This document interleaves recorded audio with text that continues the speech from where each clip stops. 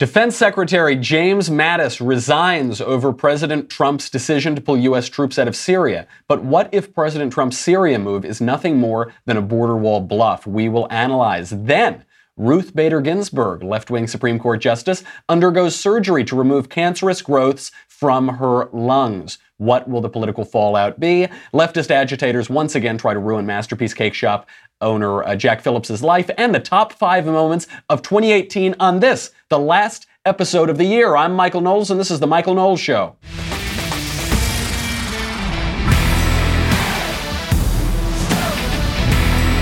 It's the last episode before Christmas. It's the last episode before the new year. So we're probably just winding down, getting ready to see our families, sit around the table, maybe go to midnight mass, right? No. Right now we're facing a possible government shutdown. The U.S. is pulling out of Syria. James Mattis is resigning. Mitch McConnell may end the filibuster once and for all in the Senate. And Supreme Court Justice Ruth Bader Ginsburg, left-wing, far-left justice, is undergoing surgery for cancerous growths on her lungs. This just a week after she said her health is fine. You knew this would have to happen, didn't you? You thought it would be a nice end of the year? No, President Trump is the reality show business president. Of course, he's going to leave us on a cliffhanger. We'll get to all of it. But first, let's make a little money, honey, for the last time in 2018 with Protalis. You know Protalis, with over 1 million happy pain-free customers and a 97% success rate. Protalis insoles have changed the footwear industry and created a new level of expectation never before seen for comfortable all-day shoes. Their technology has been proven 97% effective.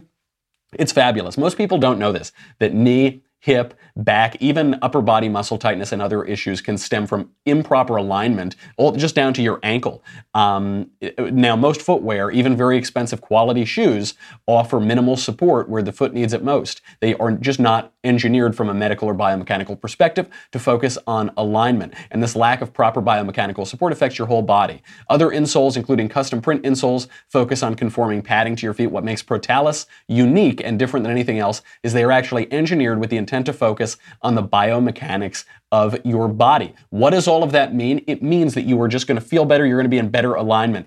It is engineered support based on body mechanics. This holiday season, my listeners can save $20 per pair on any Protalis insole at Protalis.com when you enter podcast 20 at checkout. Do this. I'm telling you, it seems like a minor thing. You're going to buy them. You're going to feel much better. It's something you don't think about until you do, and then you will feel much better. I can attest to it. Plus, shipping is free if you buy 2 or more pairs. They will upgrade you to free expedited shipping. They have a 90-day money-back guarantee. You won't want to send them back. Nothing to lose except the pain. Protalis.com, promo code podcast20. Save $20 on any pair of Protalis insoles. Pretty crazy end to the year, huh, folks? We've got the most popular guy in the administration quitting. You've got major change in foreign policy. You've got all of these crazy things happening. How are the mainstream media reporting it? I'll let them show you. The walls are closing in on Donald Trump. As the walls close in on Donald Trump, he is going to be more desperate. The walls are closing in on the Trump presidency. I want to begin with the walls really closing in. The walls are closing in. The investigative walls are closing in. The walls are really closing in. The walls are closing in. Walls are closing in. The walls seem to be closing in. I'm overusing my cliches. I hate overusing this metaphor of the walls closing in. I mean, we've been saying the walls are closing in for 2 years, but it feels like they're actually closing right now. And as the walls start to close in on the president. As the walls close in. He feels the walls closing in. The walls are closing in is the wrong image, but the bricks are sort of making the roof, buckle. That's the definition of the walls closing in. And if this president feels as if the walls are closing in tonight, he's right, because they are. Boom, boom, boom, boom, boom, boom. It's almost like they're all talking to each other. It's almost like they're all getting on board with the same tired, untrue talking point. The walls are not closing in. He's getting some bad news. He's getting some good news. He's actually standing for something. That's what's really happening. You are getting a dramatic climax to 2018, and it's not all roses. The Jim Mattis resignation is a big deal, and it's a big blow to his administration.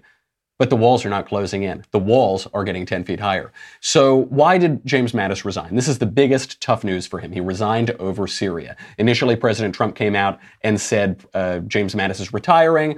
Look, at this point in an administration, 2 years in, it would make perfect sense for his first Secretary of Defense to retire. It's a tough job and there is turnover. James Mattis then came out and said, no. He didn't explicitly say this, but he released his resignation letter. And his resignation letter was both respectful and brutal to Donald Trump. He basically implied that Donald Trump does not share his worldview of preserving our system of alliances and of checking power in the Middle East and of intervening elsewhere so that we don't need to deal with bad people at home. Why does Syria matter? Why is Syria the straw that broke the camel's back? James Mattis, it had been reported that he felt that he was in the administration to be the adult in the room and it was his duty to serve his country. So why would this Syria move, just pulling 2,000 troops out of Syria when you've got another 5,200 still in Iraq? Why did this break the camel's back? Syria matters because of the Kurds. If we pull out of Syria, the Kurdish forces that are fighting there, who are our allies in the region, are probably going to be slaughtered by Turkey. I don't mean to laugh, it's just really dark. Slaughtered by Turkey and Bashar Assad, who's ostensibly running Syria. This is really bad. I mean, this is the strongest argument for keeping an American military presence in Syria. The Kurdish forces are our allies there, and we don't want to look like we're betraying them. A lot of people in the military community are saying it's going to feel like a betrayal if we pull out. Fair enough.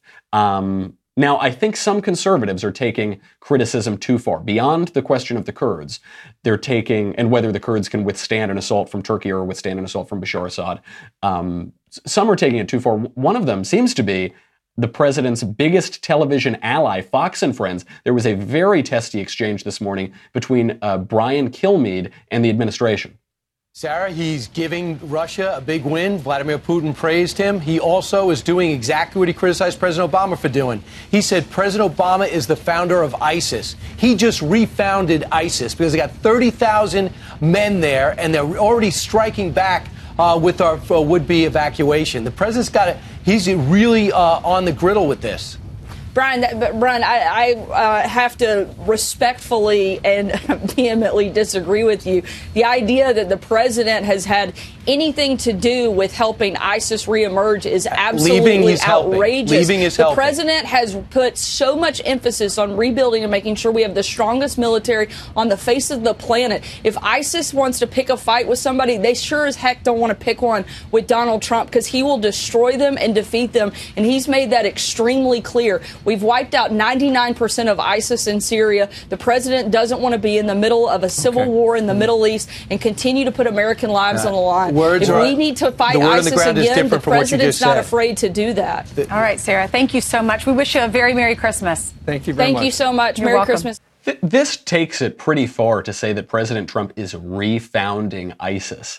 There is legitimate disagreement here on the question of Syria, obviously with our relationship with certain forces on the ground, and whether or not it's in our interest to oust Bashar Assad, and whether our military objective out there is to oust Bashar Assad, what we're doing in Syria in the first place. I had one person describe it to me who said our actual military goal is to prevent another 9/11.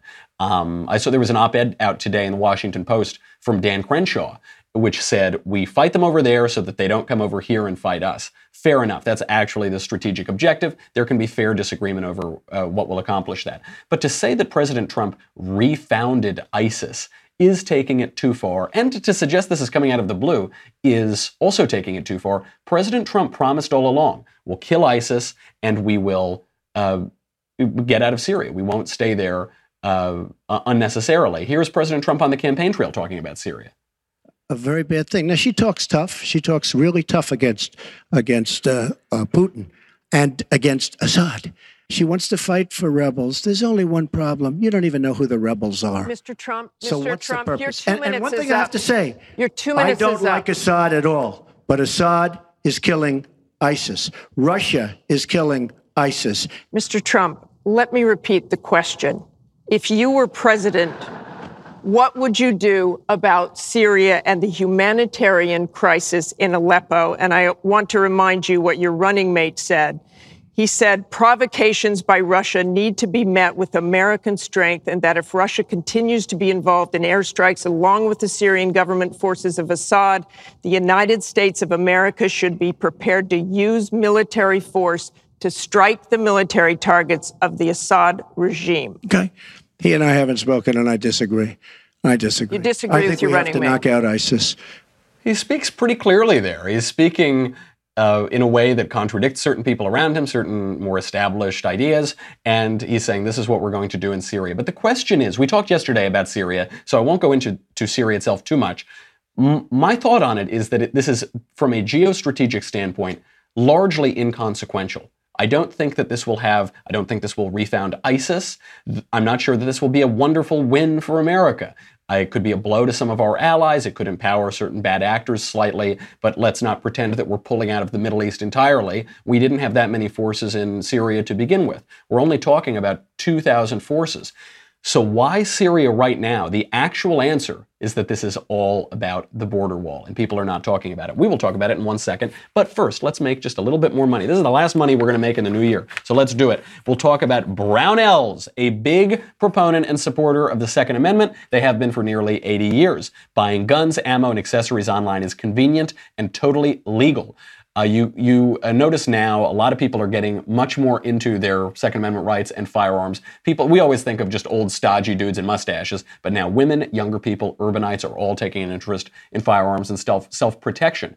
Brownells is the world's leading supplier of firearms, ammunition, firearm accessories, reloading components, and more. They offer an industry-exclusive guaranteed forever warranty on all parts and accessories. Brownells offers nearly 120,000 items, from new guns and ammo to nearly any gun part imaginable. Brownells has more than 5,500 partner FFL around the country. It makes your online gun purchase go smoothly, totally legal, very simple. Brownells is family-owned and veteran-operated, has been doing business in the country's heartland for nearly 80 years. Don't forget about the gun guy or gun gal on your Christmas list. Brownells gift cards make great stocking stuffers, especially if you want to send a little Christmas present to little old me. You say, Michael, I really like this show. Let me do something good for you. Buy me gun gift cards from Brownells. Go to brownells.com. Put some freedom in your loved one's Christmas. Don't you love me? Come on, give me a little Brownells gift card. Why Syria right now? This is all about the border wall. What is our budget in Syria? The budget in Syria is pretty substantial. It's over $15 billion. Now, if Syria, 2,000 troops there is largely inconsequential, what if this is a bluff? Because it can go either way. President Trump talked about we're going to go kill ISIS. We're not going to be there longer than we have to. But if it's 2,000 troops, which, we're not talking about some overwhelming force of 30,000 or 40,000 troops, what if this is a bluff? President Trump on the border wall has no leverage with Chuck Schumer. He has no leverage with Nancy Pelosi. He has no leverage in this shutdown. If they shut down the government and they say, we're going to shut down the government, we're going to demand that you give us $5 billion for the border wall, we're not going to reopen it, and they could wait into the new Congress. But what is going to be the lever that actually triggers them to give the funding, especially once Nancy Pelosi takes the reins as the Speaker of the House? What if it's this Syria question? Because the Democrats are in a very tough spot right now. Chuck Schumer, in particular, is in a very tough spot. He is held captive by his left-wing, far-left activist base, which will not tolerate any money for border security. They want to abolish ICE. They want open borders. But we know that border security is very popular among the American people. The majority of Americans want the border wall. The majority of Americans don't want amnesty. They don't want open borders. So the Democrats now have their main guys who go out and canvass for them, who give them money, who are essentially their candidates, who are now their up-and-coming candidates. And you're looking at national elections and you think they're not going to be able to win these elections if they cater to that base. This Syria question might be a way to do it, because if they can go to their base and say, look, we didn't want to give them the money for the wall, but they were going to take that money out of the Syria budget, and we're going to be the adults. We're not going to let that awful, petulant Trump give up Syria and play into Vladimir Putin's hand and abandon our allies, and we did the responsible thing. They were going to get the border anyway, and we decided to save Syrians while we were at it. That actually might play. That actually might give Chuck Schumer an out. And it will, look, this is not a major campaign promise to pull 2,000 troops out of Syria. If it were a huge force, then you could see how that would really play in 2020. But if President Trump can use that as leverage, as a bluff or not as a bluff, whatever, to build that wall, it is a big win because he has to do it. He has to build this wall. And Coulter has made this clear. Mark Meadows, we've all been saying, you've got to put up on this issue or you're not going to have credibility in 2020. And right now, by the way, Mexico is actually doing a better job of securing our border than we are. How are Dems going to be able to answer that? Sarah Sanders made this excellent point just today. What we have worked out, what this administration has been able to do in conjunction with the Mexican government, and the massive and monumental moment that took place yesterday where catch and release has ended. And it's a sad day in America when the Mexican government is doing more to protect the American people than Senate Democrats. I hope that they will not let that be the case by the end of the day, and they will work with us and work with the president and Senate Republicans to get this done and let everybody go home and let us start building the wall and let us start protecting our border. Absolutely right. It's really hard for Democrats to refute nationally. So what is their answer? How do you think the Democrats are responding to those very simple, obvious points? They're calling everybody a racist. Of course, that's the only thing that they can possibly do. Here is the Senator Chris Murphy, formerly my senator, Democrat from Connecticut. He said, he was talking to Marco Rubio on Twitter. He said, you and Trump are advocating putting up a wall on only one border. No wall for the country filled with mostly white people with Canada. So now the Democrats are so confused on this issue. They're so broken up about it that now it seems they're advocating for two walls. I thought it was 0 walls or 2 walls, all or nothing at all. They must think that we have an epidemic in this country of 3,000 Canadians per day coming into our country, and they're bringing drugs. They're bringing all of those cheap socialist drugs with them from their government healthcare system. Is that what's happening? No, of course it's incomparable. Now they have to make it about race down there. It's not about race. It's about crime. It's about drugs. It's about depressing wages. And it's about the actual problem. There are no Canadians pouring over the border. There are 3,000 Latin American immigrants illegally coming into the country every single day. So you build the wall there. I don't know, should we build a wall along our western shores so that Filipinos don't illegally swim into this country? Or the Chinese citizens? No, of course not. That's not a problem. That's a fake problem. And as we talk about frequently, the Democrats live in a fantasy. They live in a fantasy world, and this is a fantasy problem about fantasy racism. So, looking at the new year, looking at the end of this year, on balance, what happened? James Mattis leaving, that's a big loss. He's a big loss, really, because he has these great quotes. You know, he's been a very able Secretary of Defense. He's the most popular member of the Trump administration. There was a Morning Consult poll that showed that he has 35% approval rating. You know, not saying that that's a great number. That's kind of sad that that's the highest approval rating. But his disapproval is only at 19%. And it's because most people couldn't even tell you who the vice president is. So most people are not up to date on who the cabinet secretaries are. But he was the most popular member of the administration. He said these great quotes. I mean, when I think of James Mattis, I just think of this interview moment. What keeps you awake at night? Nothing. I keep other people awake at night. You knew that he was just working on that for years. He just had that one in the back of his head. There are other famous quotes of his. He was speaking to people in Iraq, and he said, listen, please don't make me do this. I don't want to have to do this. I really want to help you. But if I must, I will kill every last one of you. He's a pretty tough hombre. You know, the monk warrior, never got married, reads voraciously. So this is a big loss. It is a big loss to lose James Mattis.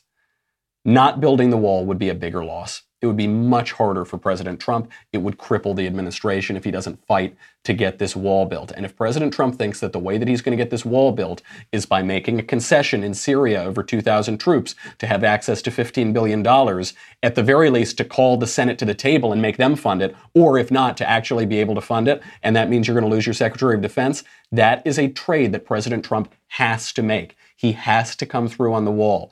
He's come through on more campaign promises than just about anybody. I was driving around in Uber last night on my way to Mar-a-Lago, of all places, and the Uber driver was this woman. She said, she had a very thick Hispanic accent. She said, I didn't vote for Trump, but I really didn't like Hillary, and I thought they were both bad, but say what you will about Trump, at least he's honest.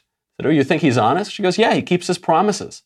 At least he keeps his promises. That Hillary is a liar. She'll just say whatever people want to hear, but Trump keeps his promises.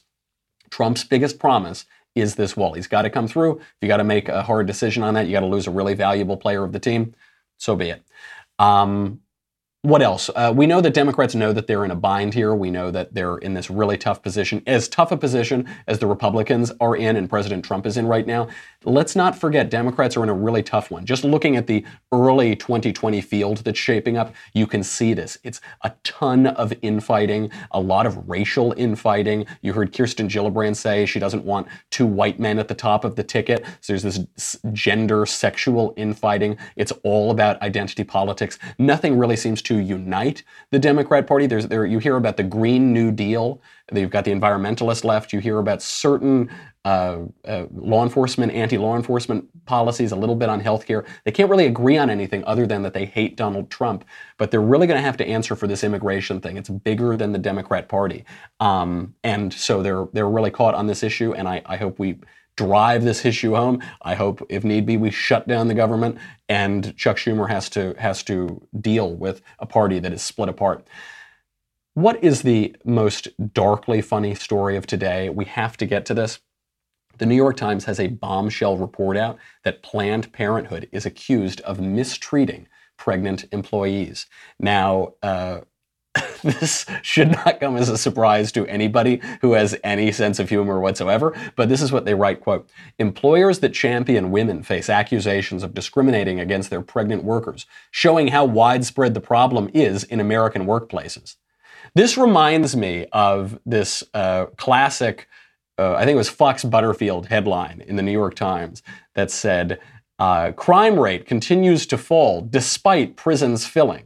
Or prisons continue to fill despite crime rate falling. Now, we would all assume if you lock up more criminals, the crime rate will fall. There is a causal relationship here where the crazy left-wingers see a paradoxical relationship or a contradiction. That's the same thing here. You've got an organization that exists singularly, simply to end pregnancies and kill babies, and the New York Times is shocked that agency, that organization would not treat pregnant women with respect. They're shocked. This is such a contradiction to them because they don't see the contradiction and the paradox of abortion. It goes on, they say, Planned Parenthood, which has been accused of sidelining, ousting, or otherwise handicapping pregnant employees, according to interviews with more than a dozen current or former employees. The organization exists to end pregnancies.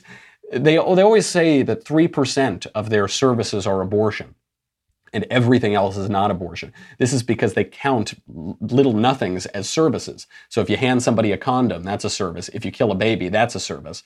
And they give out a lot more condoms or referrals to actual doctors or whatever. 94% of Planned Parenthood's pregnancy-related services are abortion. They are abortion services in 94% of cases. It's hard to arrive at a really precise number with confidence because Planned Parenthood doesn't actually admit the number of women who go into their clinics every year who are pregnant. They can't admit it because the reason you go to Planned Parenthood is to get an abortion. So using various other statistics that they've arrived at, it seems that the number of pregnancy services that are related to abortion are 94%. This is almost all of them. This story exposes just one contradiction of abortion, which I want to talk about.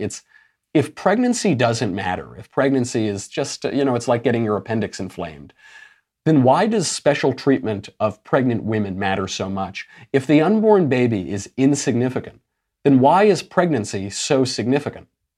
Why is this such a big issue? We talk about pregnancy leave, maternity leave. This is a national issue. Ivanka Trump tried to make this into a national issue. The New York Times is making it into a national issue. Why? If the pregnancy is nothing, if it's just a little inconvenience that can be wiped away with no greater care than if you're cutting your fingernails, then why is the pregnancy so significant? Doesn't make a whole lot of sense. Before we get to the biggest stories of the year and a little Christmas story, I also got to talk about my old pal Jack Phillips. Jack Phillips, the head of Masterpiece Cakeshop, he is the guy who was dragged into court. The Colorado Civil Rights Commission tried to ruin his life because he wouldn't participate in a gay wedding ceremony. He's now back in court for refusing to bake a cake for a transgender identity switch party. And the argument here is not that he won't sell cakes to anybody. He's willing to sell cakes to anybody, but he won't design with his artistic skill his own, he won't put in his own art and craft into participating in something that he violates his religious views. So this is a total setup here. It's by this transgender woman, who's a guy who thinks that he's a woman, named Autumn Scardina. And it was the very day that the Supreme Court agreed to hear Jack Phillips's case because the Colorado Civil Rights Commission was going after him so unfairly. The very day the Supreme Court agreed to hear the case, this guy, Autumn Scardina, called up and said he wanted a cake that was blue on the outside and pink on the inside to be part of his gender transition party. Jack Phillips said no. They've dragged him to court again. Other news right before we leave here, Ruth Bader Ginsburg is in the hospital. Ruth Bader Ginsburg took that fall. She broke some ribs. She was asked about her health just last week. Here's what she said. The question that probably, 70% of America wants to know the answer to, that would be the 70% who've offered you their body parts and organs in case you needed them. How's your health? It's fine, thank you. And those ribs you busted? Almost repaired. That's good. So her health is apparently all fine, she says, and now we find out she's just undergone surgery to remove cancerous growths from her lung. She's now at Memorial Sloan Kettering Cancer Center, one of the best cancer centers in the world. Now, look, what they're saying is that they found the cancerous growths because she cracked her ribs. So they went in there to look at her ribs and they found these cancerous growths, and now she's recovering from that. We wish her well, wish her a speedy recovery. But the question is, why didn't she make this clear? Did she not know a week ago that she was going to undergo surgery, fairly extensive surgery, to remove cancerous growths on her lung, of all places? Not a good place to find cancerous growths? No, I think she probably knew that, and they're trying to play this very coyly, because this will be the most significant event of 2019. I'm willing to predict it now. It's hard to predict the future. Who knows? You could have some crazy war or awful attack or something. This 9 out of 10 chance this will be the most significant event of 2019 or 2020 or 2021 or 2058. Whenever Ruth Bader Ginsburg goes to her eternal desert and rest, that will be the biggest issue. That, this question, because we've given so much power over to the courts, this question of the Supreme Court is going to be major. If you have President Trump still in office, it's why they're ramping up talk of impeachment. It's why they're ramping up talk of indictment. If he is still in office and he appoints an originalist judge to the court, this will significantly swing the court. By replacing Scalia with Gorsuch, nothing changed. By replacing Kennedy with Kavanaugh, maybe nothing changed. I mean, it could be a swing. His recent decision on Planned Parenthood is not a good sign, but it could be a swing to the right slightly. It could be a swing in favor of originalism. Maybe not. We don't know. And you saw what fight they put up there. But if we replace the most left-wing judge on the court with an originalist, you could have riots in the streets. You will have riots in the streets. This is going to be the most significant event of 2019. We have the top 5 most significant events of 2018. We've boiled them all down. The news cycles are so fast. They're moving 24/7 that I've been able to boil them down for you. But unfortunately, you're only going to be able to get to that if you go to dailywire.com. I do want to say also to everyone who's watching or listening, and not just the subscribers, thank you very much. It's been a wonderful year. It's been my pleasure to be able to do this show every day, and I really appreciate all the tremendous growth we've had on this show, and it's just really nice. I appreciate you subscribing to the show on iTunes and giving us 5 stars and watching it on YouTube and sending it around and posting it. We really, really appreciate it. It helps keep the lights on, except when I'm in my boudoir here in Palm Beach, Florida on the road, but it's just been a blast. We got a lot of great stuff planned for 2019. I can't wait to see you guys on the road at colleges and universities, and obviously every day on this show. If you're not on dailywire.com, though, here's the rub. Go and subscribe. Give us your money. Give us $10 a month or $100 for an annual membership. You get me. You get the Andrew Klavan Show. You get the Ben Shapiro Show. You get to ask questions in the mailbag. You get to ask questions in the conversation. You get to ask questions backstage. You get everything. You get Another Kingdom, a major show, lots of great reviews on Another Kingdom, and we'll be getting season 3 hopefully coming out sometime next year. None of that matters. What really matters is the leftist tears tumbler. If we shut down the government, and if President Trump backs Democrats into a corner here, where they're willing to actually come to the table over this Syria question, because he's going to have the money or he's not going to have the money, your leftist tears tumbler, it's not going to be enough. You actually will need to go and subscribe. I've estimated about 15 times. You're going to need to buy 15 Daily Wire subscriptions per person just to be able to collect all of the salty snowflakes, because it's more voluminous. When leftist tears freeze, they increase in volume, and this can really crush you under the weight of an avalanche. So go to dailywire.com. We'll be right back with the top 5 moments of 2018 and a Christmas political sign-off message before the new year.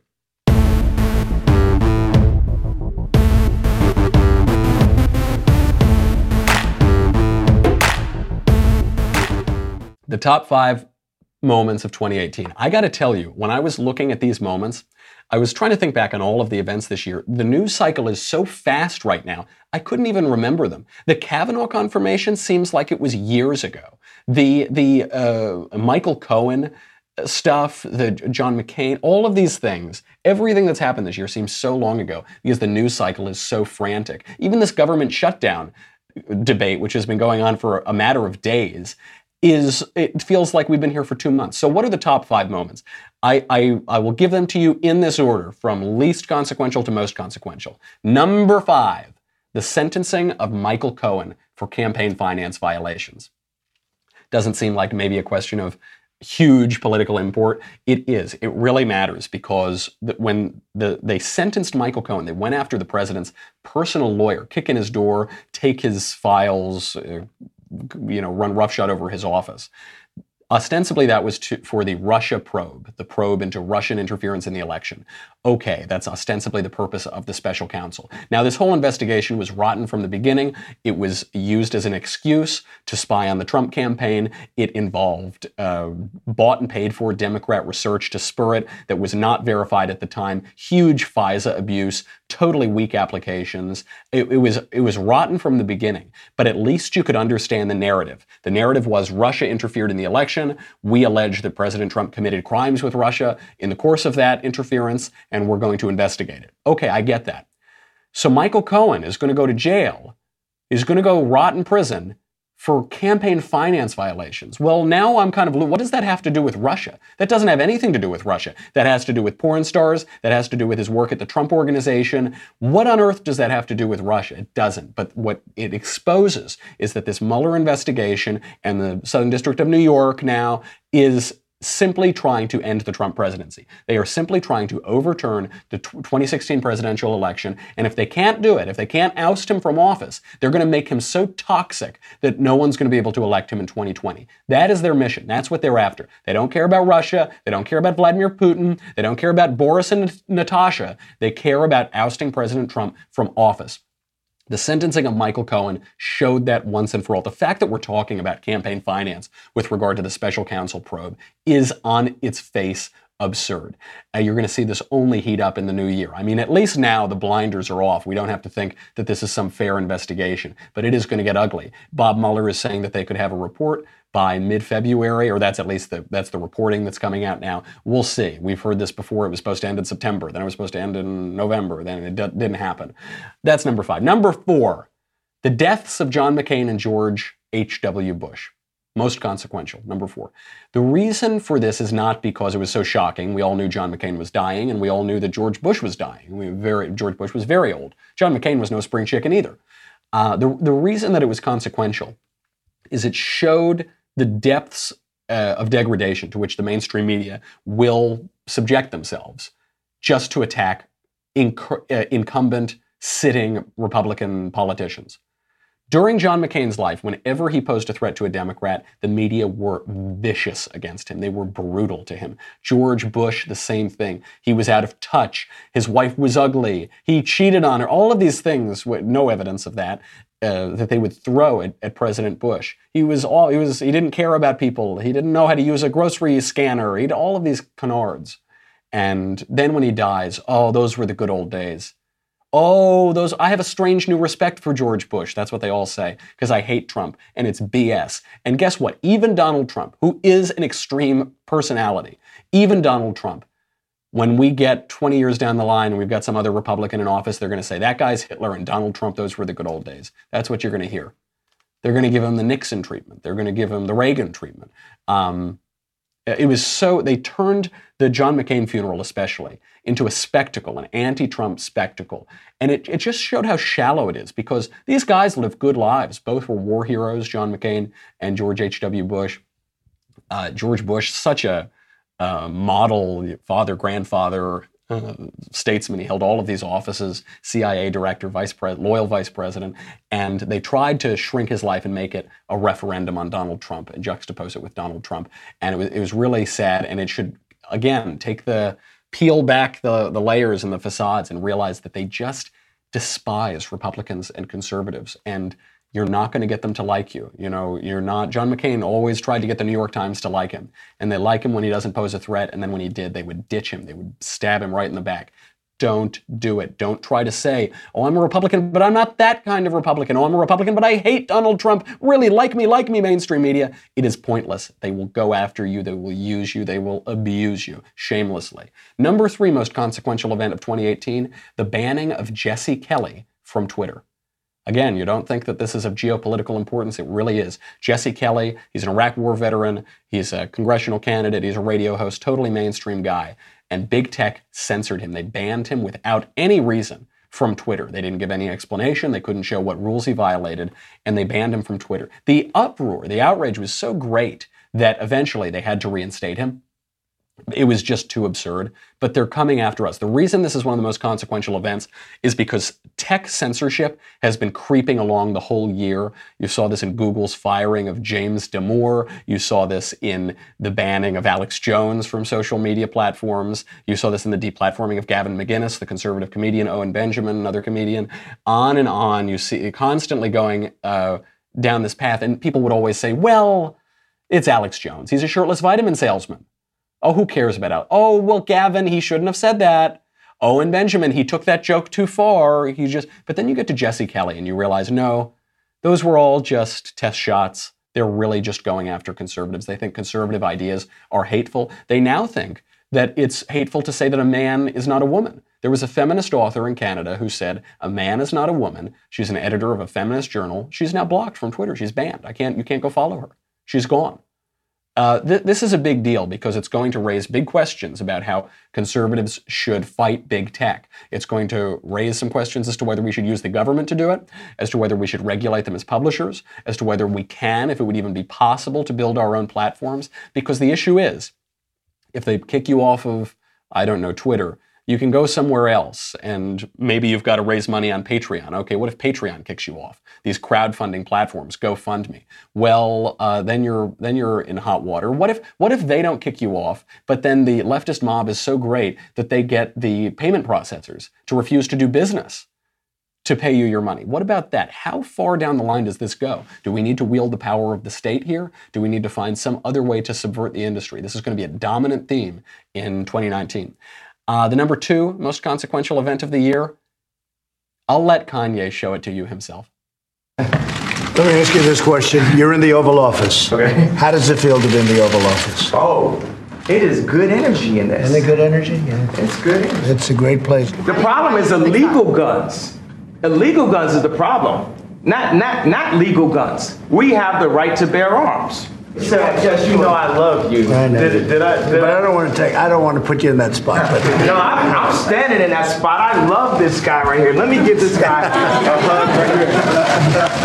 I love this guy right here. That's really nice. Come here. That's really nice. That is really nice. That's good. Why is this the most people thought this was a circus. They said that why would this be a consequential event? It is because it showed that President Trump is a unique candidate.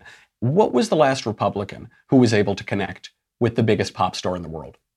It's really about pop culture. Most people just view the Kanye Oval Office meeting through the lens of race, and that does matter because President Trump's approval rating among black voters has increased dramatically. It's really very high for a Republican politician, so that is great too. You saw Candace Owens. I just saw her last night. She's leading the Blexit movement, the black exit from the Democrat Party, and there is this idea that's floating around, which is that if there is a race of people who are voting uniformly with one political party, something has gone seriously wrong. Because you look at other races here, the Italians, for instance. The Italians come to America and they don't all vote in bloc. You've got Nancy Pelosi is Italian, Andrew Cuomo, Chris Cuomo is Italian. I'm Italian too. Anthony Scaramucci is Italian. You've got other you've got conservatives, you've got left-wingers, you got the whole spectrum. Same thing with the Irish. You got really conservative Irishmen, then you got the Irish Democrats.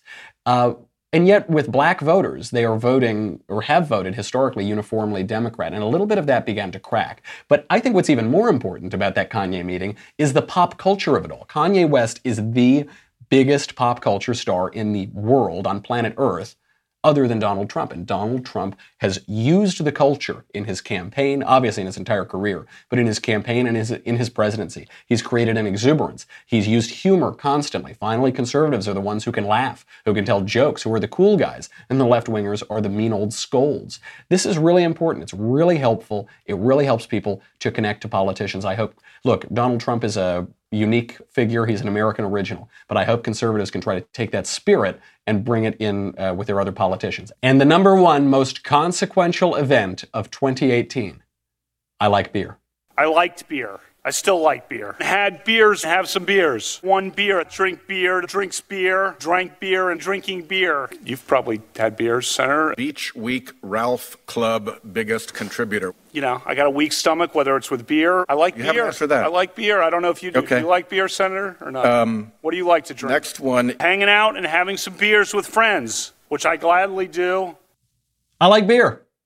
I like beer. What can I tell? I do like beer. This is the most consequential event of the year. It's not just the Kavanaugh confirmation. It's Brett Kavanaugh fighting back. And it's the Republican president standing by his choice. Virtually any other Republican president would have caved, would have withdrawn his nomination. Maybe any other Supreme Court nominee would not have gone out there and fought. And he went out there and fought, and he used the culture, and he made fun of those senators.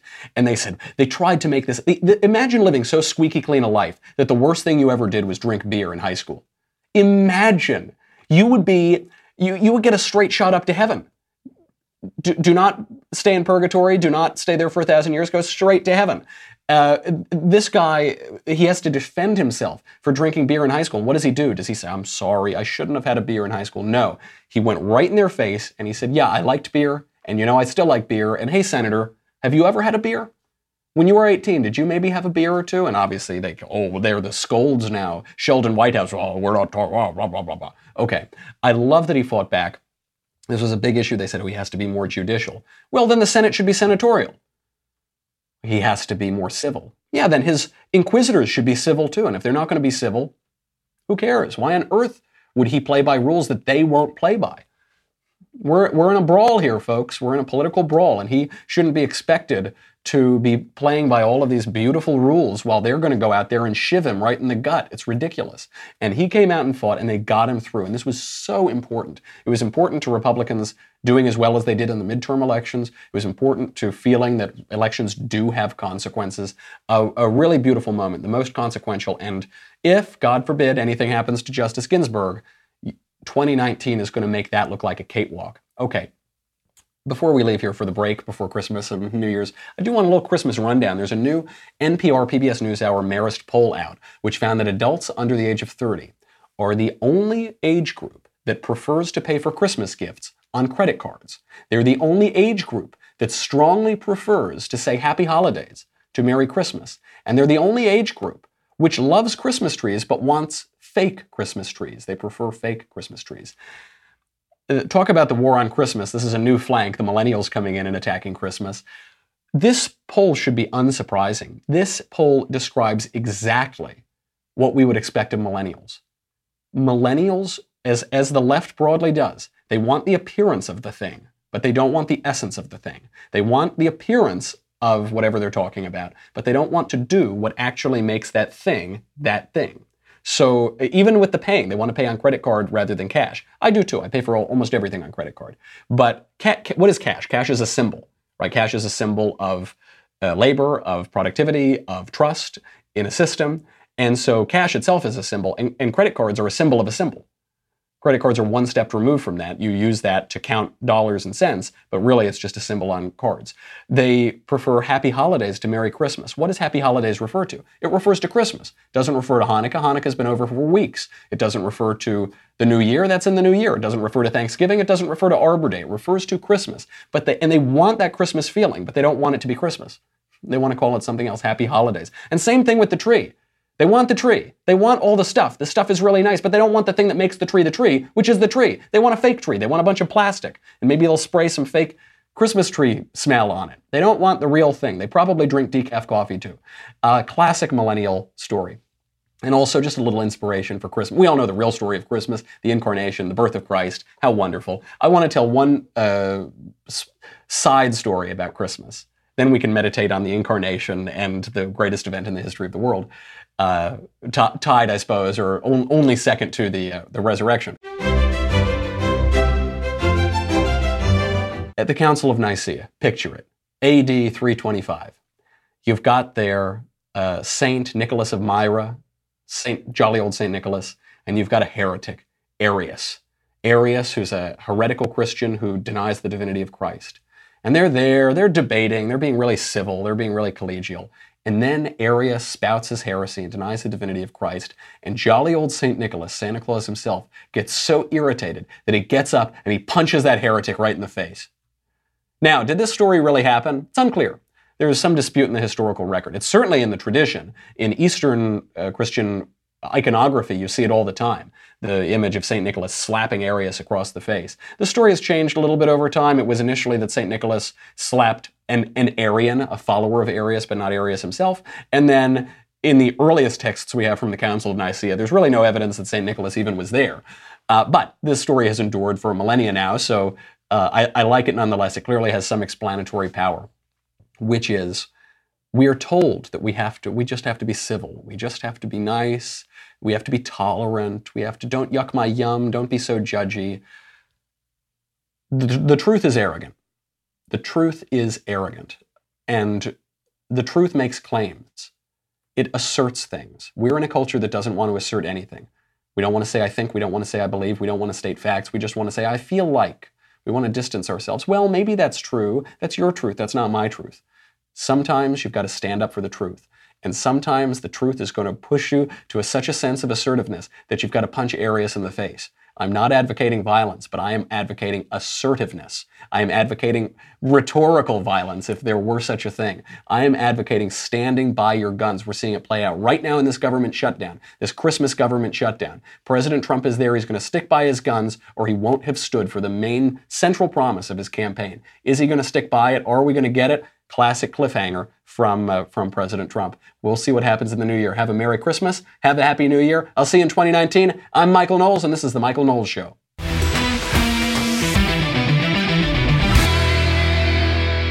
The Michael Knowles Show is produced by Senia Villarreal. Executive producer, Jeremy Boring. Senior producer, Jonathan Hay. Our supervising producer, Mathis Glover. And our technical producer is Austin Stevens. Edited by Jim Nickel. Audio is mixed by Mike Coromina. Hair and makeup is by Jesua Olvera. The Michael Knowles Show is a Daily Wire Forward Publishing production. Copyright Forward Publishing 2018. Hey guys, over on the Matt Walsh Show today, we're going to be talking about the continued persecution of the Christian baker, Jack Phillips. They're coming after him again. We got to discuss that. Also, the Trump administration is instituting new rules requiring food stamp recipients to work.